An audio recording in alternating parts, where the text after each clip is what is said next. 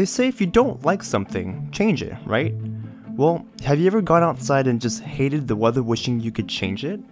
If you have, as I'm sure many of us have, you're not alone and you're not the first person to think about it. There's a guy by the name of C.W. Post. He wanted to do something to modify the weather. And that guy, C.W. Post, he had quite an explosive idea. So he was flying kites with dynamite and lighting it and exploding dynamite as high as he could in the atmosphere, hoping that the percussion from the explosion would agitate the super cold water droplets so much that they would freeze. So C.W. Post is one of the first people to ever try to modify the weather in Texas. And by the way, the person telling the story is Jonathan Jennings, who knows a thing or two about weather modification. And we will hear more from Jonathan Jennings on this week's episode of Weather Hype, a podcast where we talk about weather, climate, and how it affects you. I'm Castle. And I'm Min. On today's episode, we're going to be touching on controversial topics such as weather modification, cloud seeding, and even chemtrails. So stick around. Now I'm the reason why you broke up with him and got back together. Thought I was sunshine, but baby, I'm bad weather. I'm off the Doppler in the 5-day forecast. By the time they hear me, I've already pushed the shore back. No, I wasn't always like this. Skies cleared soon as my daylight lit. Sidewalks dried up, no snow emergency. I could take you February and turn it into spring. I was born on a storm. When I get gone, and I don't need anyone to know better. Put your faith to the down or take the roof. Thanks so much for joining us today, everybody. We have a special guest, Jonathan Jennings, who is the Director of Meteorology for the Texas Weather Modification Association. Jonathan, thanks so much for being on the show today. Thank you for having me. I'm glad to be here. So it's kind of a little bit of a funny story. We were actually at the AMS Austin meeting last week, or the week before last week, and we met each other at the exhibit hall. Our friend Andrew Peering was talking to you, and I came up and talked to him, and then he said, meet my friend Jonathan. He has a bunch of cool stories to tell, and sure enough, you did. We talked for a few minutes, and was really enthralled by what you were talking about, and figured, why not bring you onto the podcast? Certainly, yeah. I think I probably have one of the more unique jobs that you can have in the atmospheric sciences. So let's dive right in. For those who don't really know much about weather modification, or maybe they don't know who you are, can you tell people a little bit about what you do? Sure. Well, we do weather modification operations across the state of Texas. And what we're doing is flying aircraft underneath convective thunderstorms and introducing favorable nuclei into the cloud to either enhance the precipitation or suppress the hail. What we're really trying to do is bring more water to the state of Texas, especially across the western parts of Texas that are simply too dry to continue to move on with just the water resources we have today. And so another term that people use to describe what you're doing is also cloud seeding. Is that correct? Yeah, cloud seeding is exactly what we do. I think a lot of people will be more familiar with that term. I think when you say the word weather modification, you start to pique people's interest in chemtrails and other conspiracies out there. Oh, yeah. We'll totally get into that a little bit later. But with the idea of cloud seeding, you're taking an airplane up into the air, you're putting chemicals into the sky. Can you tell us a little bit more about the chemicals that you use, and then also kind of the process in, the whole cloud seeding itself? Yeah, so what we have a lot of trouble with here in Texas is dust. Dust particles tend to be very small. When they get suspended into the atmosphere, they start to rob moisture away from the more hygroscopic particles. So we have these very small water droplets in the clouds which turn into super cold water. And super cold water that is too small to collide and coalesce just kind of hangs out in the clouds. So what we're doing is using silver iodide, which structurally is very similar to an ice crystal. We find the inflow of the thunderstorm. We light a flare. The silver iodide gets transferred through the cloud up through the inflow. And upon reaction with the super cold water, we immediately get ice. And what we're trying to do is turn all that super cold water into ice crystals, where you could get droplet growth much more efficiently. They become heavy enough to fall as precipitation. We also use hygroscopic flares, which contain calcium chloride. Calcium chloride is very hygroscopic, so you only need 65% relative humidity for saturation to occur. So as soon as we get these calcium chloride particles into the lower portion of the cloud, we increase the efficiency of the collision and coalescence that takes place on the lower portion of the cloud. And then we get droplet growth much more efficiently, and then we're able to enhance the rainfall coming out of the cloud. So the two chemicals or material, I'd like to call it material, we use a silver iodide, and that, we really target the taller convective clouds, and then calcium chloride. We target clouds that might not have the vertical depth as some of the other clouds that we use the silver iodide on. But what we've learned is using both flares in conjunction with one another actually enhances the rainfall even more. So we do a lot of what we call dual seeding here in Texas. So, with all these chemicals or the materials that you're referring to, for somebody in the public that is maybe listening to this, they might think, okay, well, chemicals, that can't be good for the atmosphere, but they're harmless, correct? Yes. Calcium chloride is essentially a salt particle, as is silver iodide. But of course, there's a lot of concern that we're introducing, what people think unnatural material into the clouds. But in fact, you can find calcium chloride, silver iodide in the ground pretty much wherever you go. But we've done trace studies in the past to see how much is coming out of the cloud, how much silver iodide is in our rainwater. And it gets so diluted in a cloud with a mass of, 10,000 kilotons. It gets so diluted that we can't even find the silver iodide in the cloud. So we've been doing cloud seeding in Texas, San Angelo area for roughly 20 years now. And although our water does taste a little bit funny, that has nothing to do with the weather modification program. It's just we have bad water in West Texas, but no harmful effects at all coming from the cloud seeding programs. Have you interacted with the community at all with this, or how does the community kind of, what is their response to this, or are they kind of involved in the process at all? Absolutely, they are involved. In fact, we are funded by local groundwater conservation districts. And those water conservation districts have a board of directors who sit on the board of the weather mod programs. So we are paid by local taxpayers to do the weather modification programs. They are updated monthly. In fact, I send out a daily forecast to many landowners and ranchers and a lot of folks in the city of San Angelo.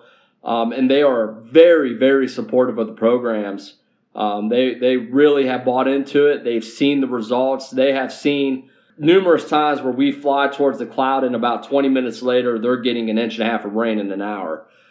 So locally, the public perception is great. Our public relations is great. We have a really good relationship with the folks at the Weather Service here in San Angelo, as well as the emergency management offices and the local TV stations. So there's a lot of local support, and folks are watching you seed clouds, and it's something I was wondering, how much rain are you helping to spur on a monthly or annual basis, and what's the success rate look like when you're seeding a cloud? Not all clouds that you seed are actually going to produce rainfall, correct? We collect all the data. We're lucky to have this program called Titan. It's an NCAR program. The acronym stands for Thunderstorm Identification, Tracking, Analysis, and Nowcasting. And the great thing Titan does is it's able to pretty much target a single cell cloud. And we're able to click on this one cloud and it gives us the parameters of that cloud. So we're looking at the liquid water content, the precipitation flux, the precip mass, among other variables. And we're able to analyze these clouds pre-seeding and post-seeding. And we're also able to find control clouds that have developed nearby but weren't seeded. We send all this data off into a independent contractor who does the analysis for us out of Texas Tech University, and he gives us an annual report. Over the last 14 years, the San Angelo program has increased precipitation by roughly 15%. That might not sound a lot, but when you extend that 15% over a decade, you're producing an extra year of rainfall for these areas. That could be really beneficial, especially like the year 2011 we just had, where we only received 9 inches of rainfall. We average about 21. So without the weather mod programs being long-term, some folks do believe that the city of San Angelo would have run out of water. That 15%, if you spread it across our target area, that's equivalent to about 2.15 inches of additional rainfall a year. So that's what we're able to produce. That translates to about 1.5 million acre feet of water. And based on our budget, we're producing an acre foot of water for about $1.50. When you look at producing water with a desal plant or even a direct water reuse plant, you're producing an acre foot of water for $1,000. So this is by far the cheapest method of producing additional water outside of water conservation. Wow, that's really crazy. It's a lot cheaper, it seems like, than to cloud seed than to use like desalinization plants and whatnot. And so a question here: how much does it cost to put an airplane up in the air, and how long does a typical flight last? Take us through that if you don't mind. Our typical cloud seeding mission, what I call them, would last anywhere from 2.5 to sometimes 6-7 hours. It really depends on what kind of day we have. In August, we could have pop-up thunderstorms from 2 o'clock in the afternoon all the way to 9 o'clock at night. And we will continue seeding until the sun sets. An average flight, a 3-hour flight per se, will cost us around $1,000. But when you go up there and you're able to get, just an additional inch of rainfall and you spread that out over, a large amount of land, the benefits far outweigh the cost of a single mission. With so you're kind of representing the state of Texas. Are there other states in the United States that kind of adopt these weather modification policies or also do these kind of these missions? Yeah, weather modification is actually a global thing right now. It's happening everywhere. But here in the U.S., the Texas program, we're one of the only ones to do the summertime convective cloud seeding. There is a program in North Dakota where they focus on the hail suppression. But the most popular programs actually take place in Wyoming, Colorado, Idaho, California, all around the mountains there where they do snowpack augmentation. So instead of flying aircraft to the cloud, they just wait for the clouds to develop over the mountains, and they have generators that just sit on the ground and release the silver iodide from there. And those projects are much easier to quantify how much precipitation is developed based on silver iodide seeding. They're widely successful all across the western parts of the mountainous areas of the U.S. And their main funders are, believe it or not, power companies. They want that water to run off and be able to generate power. But also a lot of water districts out there, they want that snowpack to melt and come in and fill up their reservoirs during the spring. So in the U.S., it's widely popular across the western half of the U.S. But there's hail suppression programs in Canada. They're funded by insurance companies. Argentina does a lot of hail suppression where they're trying to protect their tobacco crops. And then the Chinese went as far as doing rain suppression for the Olympics several years ago, where they didn't want any rain to take place during the Olympics. And they were successful at doing that. So, it seems like a global phenomenon, weather modification. You just don't hear so much about it. And you also mentioned hail suppression. Hail is a huge problem, especially in areas like out west in Colorado, for example. I know Denver had a massive hailstorm in, I think, April or May of 2017 last year. Hail can damage vehicles, mess up shingles and roofing on homes, and really impact the infrastructure. So when you're saying hail suppression, do you mean that the cloud seeding is helping to reduce the size of hail, or kind of get rid of the hail altogether and prevent it from forming? A little bit of both. So if you take your typical thunderstorm, and let's call it a 5-gallon bucket of water, and you allow that 5 gallons to develop into 5 ice crystals, they're going to be pretty large ice crystals. What we're trying to do is take that 5 gallons and turn it into 5,000 ice crystals. So we want to have these very small hail crystals pretty much falling out of the cloud as precipitation before they could get up and develop into large hail embryos. We've had cases, there's a little town about an hour south of San Angelo where the DBZ was maxed out on our radar, and everybody was certain they were getting pummeled with baseball to softball sized hail. But we just were pumping flares into that storm like no other, and it went right over the town of Sonora. And I somewhat felt bad. I thought they really had gotten hammered. So the next morning I was able to make a couple phone calls, and instead of getting that golf ball or baseball or softball sized hail, they just had drifts of pea-sized hail. They said it was crazy. They'd never seen anything like it. And we like to think that that's because of how much silver iodide we were putting into that storm. So there was no property damage at all that day. There was some crop damage just because of how much there was, but it certainly could have been a lot worse. Hopefully, had we not been there. Yeah, well, that's insane because it's happening in Canada and Argentina and even the United States, with even insurance companies funding these processes and missions. So it's really interesting stuff. And you also mentioned that you had a really good relationship with the National Weather Service, emergency management offices, and whatnot. So I had kind of a funky question for you at AMS. I'm going to ask it again if you don't mind. Let's say the National Weather Service is forecasting, isolated showers and storms for the day, but nothing too crazy. But when you guys seed clouds, you're seeding them with the anticipation of some convection. You're not going to seed on a sunny day because that won't really do anything, but you're going to seed when there's, potential precipitation for that day. Has there ever been a situation where something completely unexpected happened, where like a massive thunderstorm popped up because of your seeding efforts? Yeah, I think there's two really good examples that took place. The first was my first year here with the West Texas Weathermod Association back in 2011. A single cell thunderstorm developed just west of San Angelo. I think they had like a 10% chance in the forecast. We went over to that cell and we seeded it, and it exploded on us. It was a very large, very mean-looking thunderstorm, and it moved out of Irion County into Tom Green County right over the city of San Angelo and just dumped on us, which was great. Everybody was very happy, but the meteorologist there at the time, Mike Johnson, who's with Memphis now, he had found me on social media and called me out for ruining his forecast. So yeah, we had a case like that. And then just a couple years ago, August of 2013, we were expecting some isolated showers across the northern half of our target area. And I sent a couple aircraft out to take a look at some of these areas. And we were very high up. 12,000 feet's about the max we'll go with our aircraft. But we gave it a shot. We got some inflow. We seeded. We wanted to see what happened. And we got a cluster of showers developing to the northeast of us, another cluster to the northwest, and then far to the west, we got a third cluster going.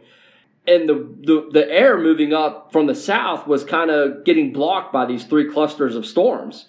And next thing you know, it looked like we started to develop this mesoscale frontal boundary right across our target area. And it slid all the way south through my entire target area and kind of stalled right on top of I-10 and just dumped 1.5 to 2 inches of rain that we were not expecting to get all across the southern half of my target area. And it was really confined to just our target area. Oh, wow. It was impressing me. I'm very hard to impress with this WeatherMod stuff because I've seen a lot of weird things happen. Yeah. But when this was just on I-10 from Roosevelt, Texas to Sheffield, Texas, which are the furthest east and furthest western parts of my target area, I couldn't believe that it was confined to just that area. I'd like to think that we mess around with the meteorologists over at the Weather Service, and I guess our goal is to make their forecast wrong more often than not. I mean, Jonathan, I feel like you're part of the problem here. You're getting that narrative going that, where people always say meteorologists are so terrible at their job and they could be wrong half the time and still have a job. You're part of the problem, man. I don't know. But the benefits are there. We had a contractor out of Texas A&M Stephenville do a benefit cost analysis, and he looked at just the agricultural benefits of weather modification and found that for 1 inch in a timely manner, so what I mean by timely manner would be between March and October, that's when our weather modification season is most active. That 1 inch of additional rain during that period will bring $6 million in direct economic impact to my target area. And we run on a budget of about $360,000. Even if we're 50% off, we're still producing $3 million in economic benefit. So we'll take it. So I have a kind of a crazy question. We're hearing about all these like staggering statistics that are just so like beneficial to the water supply and everything, but why aren't we hearing about this like in news headlines or kind of big weather stories or things like that? Or maybe it's just me being under a rock, perhaps. But this just seems like such an awesome kind of initiative, and perhaps I'm not hearing enough about it. So could you comment on that a bit, or maybe some of your opinions or thoughts on that? Yeah, I think some of the issues that weather modification deals with, cloud seeding deals with, is the perception issues that exist. Are we robbing Peter to pay Paul? Are we, polluting the atmosphere? Things like that. So I think there are some negative connotations out there about weather modification. And I also think some folks in the field of weather modification are a little scared to talk about it. I don't know if that's because of the chemtrail issue or whatnot, but I think there's some people are just a little scared of the public feedback that we'll receive. And that's something that I'm trying to take head on, and go out there. We've been told many times to develop a YouTube channel to try to educate people, but we're really worried what will come out of the comment section there. So I think that, and also, the scientific community seems to not want to jump on board just yet. And although, NCAR has several scientists working in weather modification right now, there's a scientific community that says natural variability. How can you tell that storm was going to do that with or without you? We have the stats to back that all up, but it's really hard to get people to listen to us sometimes. And I think there's a little fear factor with the feedback we'll receive if we go too wide. But I do think with what's going on down in Cape Town, South Africa right now, that weather mod's going to be talked about a lot more, because South Africa used to have a weather mod program, and there are some public relations issues out there, and they decided to defund the programs, and now they're 80 days away from running out of water in a massive town like Cape Town. I'm really glad you brought up Cape Town, because it's going to be, in 80 days or less, going to be one of those situations where a major global city in the world is going to run out of water. The reservoirs are, the levels of water there are sinking. People have to get really creative with how they use the water. And it's a huge concern, because this type of stuff is going to happen more and more, it seems. But you mentioned South Africa had a weather modification program, but they did away with that. Yeah, there's just no money there to fund the program. But at this point in time, they're going to look back and say, why didn't we do it? There's going to be some issues. And the city of San Angelo, we've been doing weather modification for over 20 years, and we're still in really rough shape. Most of Texas has overcome the 2011 drought pretty good. But San Angelo, we're still sitting here with our lakes about 12% full. Weather modification is not going to fix it. It's definitely not the end all, but it's part of the tool to have on your tool belt as far as producing water. Weather mod program in South Africa could have certainly bought them at least some more time to make drastic moves more advanced. They're certainly in trouble, and 80 days of water, they're going to run out. And unfortunately, this may not be the last case. Hopefully people learn from this. But the water wars, I believe, are just starting. And the idea of climate and climate change, areas that are dry now will get even drier. Areas that are really wet will get more rain and precipitation and will become even wetter. So there's a lot of things that are going in. And I actually read an article yesterday about this idea and concept of geoengineering. So I learned a little bit more about this when I was taking a class in graduate school. Geoengineering is kind of, humans' way of using our technology to kind of combat the idea of climate change and all the effects of climate change. And so one idea is to pump in sulfur dioxide into the atmosphere, kind of replicate what it's like when a volcano erupts and spews volcanic ash into the air. Sulfur dioxide and other different aerosols from a volcanic eruption can help to lower temperatures on Earth, and that happened in 1991 with Mount Pinatubo erupting. Do people often conflate or confuse the idea of geoengineering with cloud seeding and weather modification? All the time. In fact, and you're kind of starting to go into the idea of chemtrails. Most people get the geoengineering and chemtrails kind of mixed into one. And for a while, we were getting some very angry, sometimes threatening phone calls about cloud seeding, and I wouldn't respond to it. And that was a huge mistake. So nowadays, I respond to everybody. If I get a phone call and email, I call them back. And the first thing I tell them is the difference between cloud seeding, what we do, and the geoengineering or what they think is chemtrails. And I tell them right away, we don't have enough money to fly an airplane at 30,000 feet. And right then and there, I'm able to connect with them.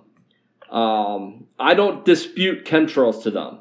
That's just something that I won't do. I won't dispute it because most times those people are not going to have an open mind about it.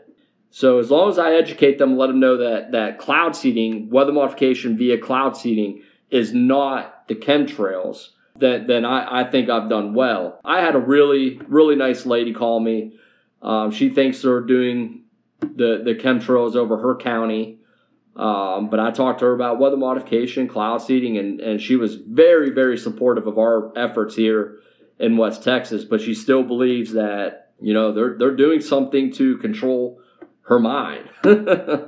Hey, actually, Jonathan, do you mind if we just back it up for just a second and kind of talk about what the ideas and the conspiracy theories behind chemtrails are?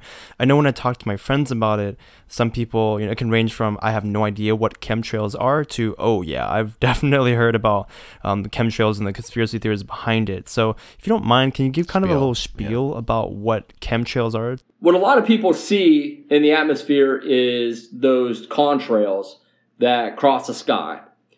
And if you have, higher humidities in the upper atmosphere, they'll stick around for a while and they'll even spread out a little bit and create kind of a haze.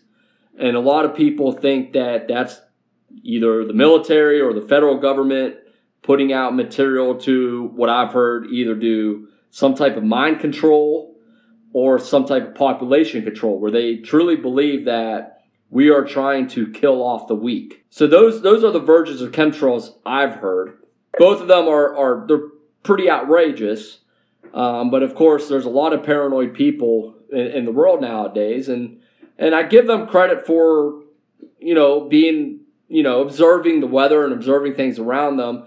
But as soon as I try to explain the difference in a high humidity day in the upper levels versus a dry day, and why some contrails evaporate and some don't, they don't listen. They really become closed-minded and they're dead set on their theory.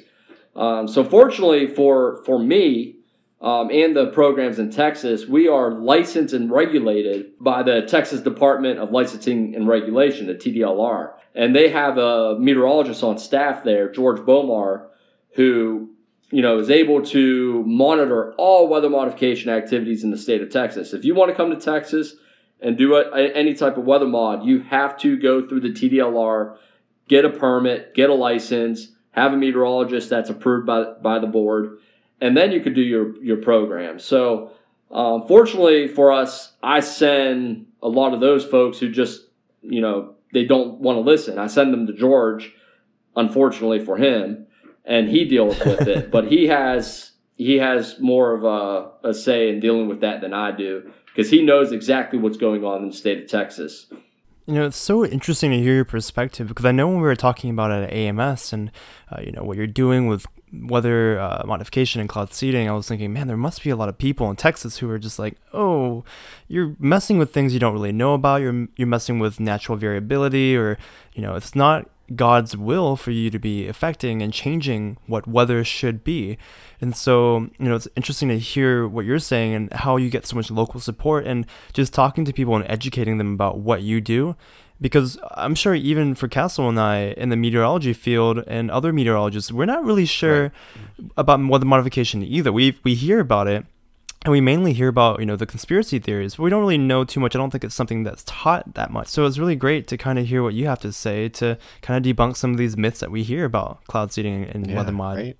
You also brought up, the religious aspect to weather modification, and there are folks that believe, that we're messing with God's plan, and, maybe he intended for the drought to take place, but I don't know how this differs any from drilling below the ground to pull water out of aquifers. I mean, we're essentially drilling the sky. Also, if you're going to argue about us doing something to mess with God's plan, then don't turn on your car in the morning, because you're putting aerosols into the atmosphere that impact our weather every day. So really what we're trying to do is overcome the human activity and get the clouds back to what they were supposed to be like in the first place. That's kind of one way we deal with the religious aspect. And, Texas is certainly a very, very religious state, especially far west Texas where we are. And we don't get a lot of that, the religious aspect of it. So I think people really understand, especially out here, what we're doing. It's kind of weird or funny to see just how much local support we have. We have great local support, but then we go somewhere where this isn't even happening, and they just won't accept it for the life of them. But they're the ones that we're the ones that need the water, and we're producing it for our board members, our landowners, and they are very happy with the programs. If each of our listeners were to go and tell a friend or tell someone about weather modification or cloud seeding to kind of get rid of this misperception, what is a good takeaway point you would like them to kind of communicate to those people? Well, the best takeaway point is cloud seeding is real. Cloud seeding works, and cloud seeding is used globally. It's not a snake oil pitch. It is something that is used globally. It is accepted globally. And it's something that we're getting pretty close to perfecting. I really do believe that. We have so much data here in the state of Texas with our single cell thunderstorms that we're almost to a point where we are going to develop an equation where we can plug in the first echo data of a thunderstorm, and we'll know what that storm's going to do with our seeding or without our seeding. We're almost to that point. So cloud seeding works. I think that's the biggest takeaway point. It's real, it works, and it's globally accepted. There you have it. Jonathan Jennings, thanks so much for being on. Thank you for having me. It was a pleasure.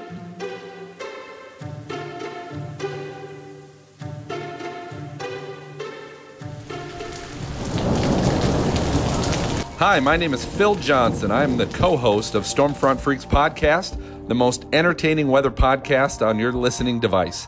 And here's a message to get you weather ready.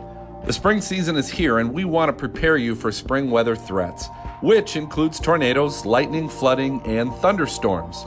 No matter what type of severe weather you may experience, it is important to have a plan in place so you can communicate with your family and friends in the event of a disaster. Know who you would contact for updates, and also determine ahead of time where you and your family can meet. For more information, please visit the NOAA Weather Ready Nation website at weather.gov/WRN. So we like to do a segment called Song of the Week, and so we asked Jonathan to choose one. Jonathan, were you able to find a Song of the Week for yourself?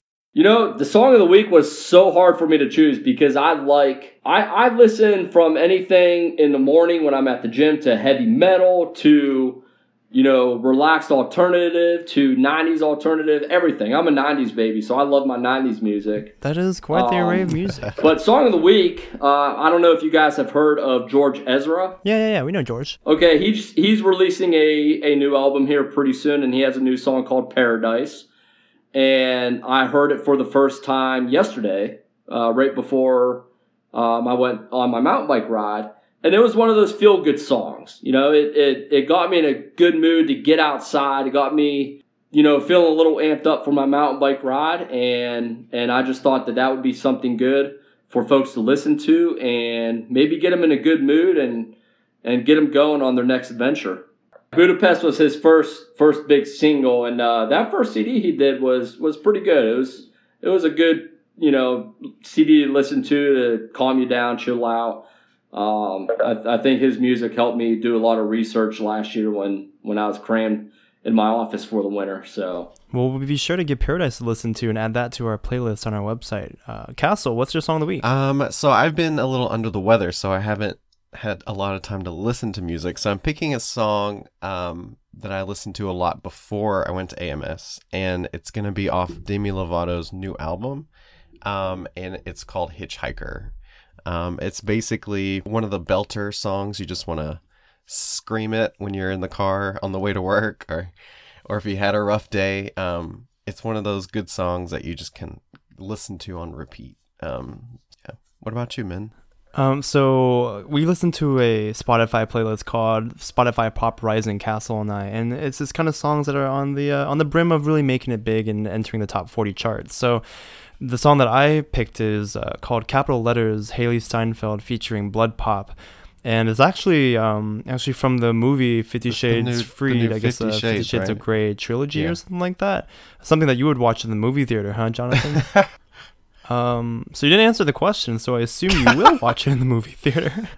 Yeah. No. I let my wife and her friends go watch that stuff on their own. Oh, okay. You know, and I think it's coming out on Valentine's Day too. That's gonna be really it's interesting. coming out on Valentine's Day. Oh boy, a nice couple movie to go to. Maybe not. But if you do end up watching it, though, we'll bring you back on. You can review the movie, and that actually might be even more controversial than this podcast episode. So that could be fun. But yeah, so I mean, I don't really know what the song's about, but I downloaded it. Went for a run yesterday. I like it. But yeah, so those are our songs of the week. We have the Paradise Song by George Ezra. Then we also have Hitchhiker by Demi Lovato. And last but not least, Capital Letters, featuring Haley Steinfeld and Blood Pop. So take a listen to those. Any last thoughts, guys? Maybe where we can find you, or well, I am on Twitter. I'm not very active on Twitter, but I am on Twitter. I do a lot of retweets, and I'm weird. I purge my tweets. I'm not quite sure why, but I do purge my tweets. But I tweet a lot about water. I'm very interested in water. Great. I generally stay away from the weather modification stuff because I've tried that once before and it didn't go well. You know, Twitter is one of the greatest things to ever happen in this world. It's also one of the worst things to happen. But I'm at JJenningsTX. Come follow me. Come chat. You know, I talk to everybody that talks to me on there, so I'm open on there. So yeah, that's the big thing. I'm also on Instagram. But that's mostly for my mountain biking stuff. But if you're interested in mountain biking, come find me on Instagram as well. I think there's a link on my Twitter to my Instagram page. Are there any maybe links or websites or resources if people are interested in learning more about weather modification or cloud seeding that you could share? Yeah, I think for the Texas Weather Modification Association, you could go to the website, texasweathermodification.com. We have a really good infographic on there that explains a lot of the history of weather mod in Texas, and also some of the data that you can look at to see just how well it works and some of the benefit cost analysis. And then from there, there's other links that will lead you to the individual programs as well as some of the research partners we work with, such as the Southwest Research Institute in San Antonio, the Desert Research Institute up in Reno, and also, of course, NCAR. That does bring up something. I want to tell you guys a quick little story. Yeah.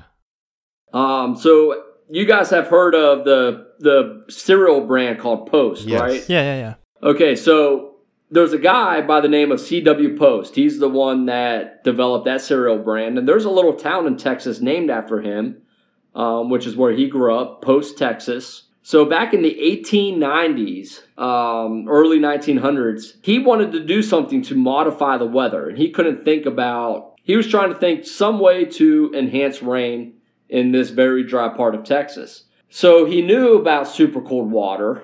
Not sure how, but he had an idea that if he were to fly a kite as high up in the atmosphere as he could with dynamite attached to it, that he might be able to do something to the cloud. So he was flying kites with dynamite and lighting it and exploding dynamite as high as he could in the atmosphere, hoping that the percussion from the explosion would agitate the super cold water droplets so much that they would freeze. So C.W. Post is one of the first people to ever try to modify the weather in Texas. And his method is actually very well known and used across the whole world for did not know that, dispersing fog. So if you're ever outside on a really cold, foggy morning and you turn your lights on and your temperature on your car is reading below 32, go ahead and honk your horn. And instead of seeing just the fog, you'll start to see glitter crystals. No way. That's so cool. That's the super cold water turning into ice. So it is something that's used at airports to mitigate the fog. That's such a cool idea, though. So now it's like a science experiment you can try at home now, guys.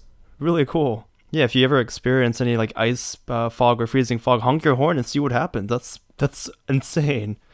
Wow. I'm learning so many new things today. It's essentially, this is all just cloud physics. So we get a really good course in cloud physics when we're doing weather mod research for sure. Yeah, no, I bet. This is so cool. There you go. Jonathan Jennings, Thanks for again. being here. Thanks so much. Really appreciate it. Well, thank you for having me. I really do appreciate it. It was a pleasure.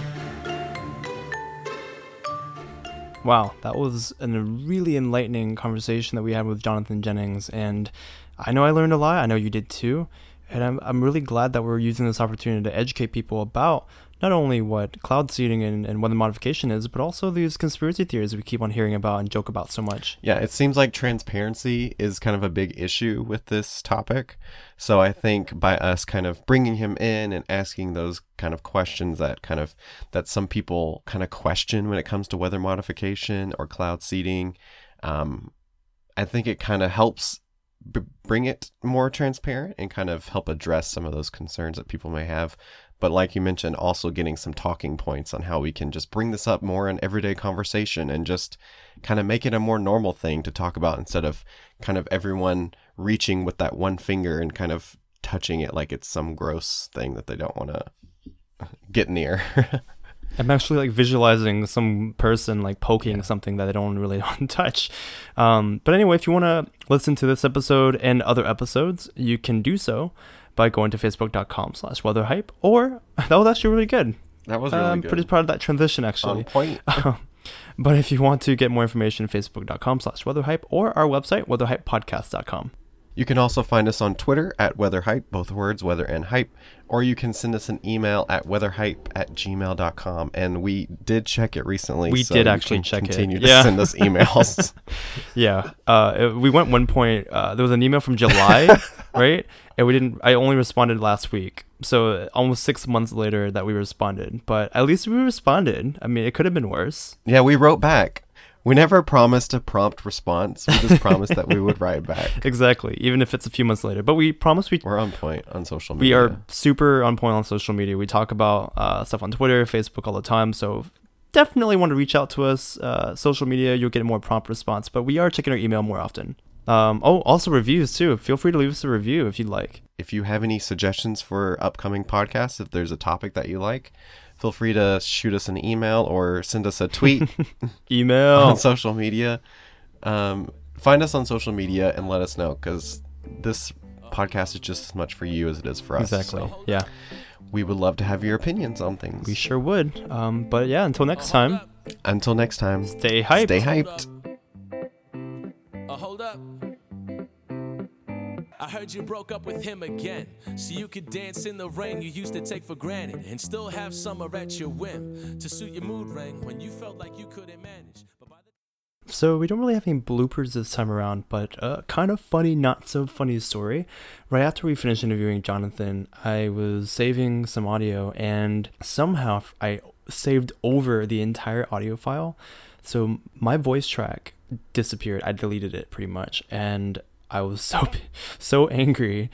Castle knows. And so what I had to do was actually listen to the entire podcast with Castle and Jonathan talking, and then I had to voice over all of my lines. So everything you hear, I had to do it a second time without having Castle and Jonathan on the phone live. So I had to cut little pieces, put them in, and then pretend like I was having a live conversation. It was kind of awkward, but it was kind of fun. It felt like I was a voice actor for a movie.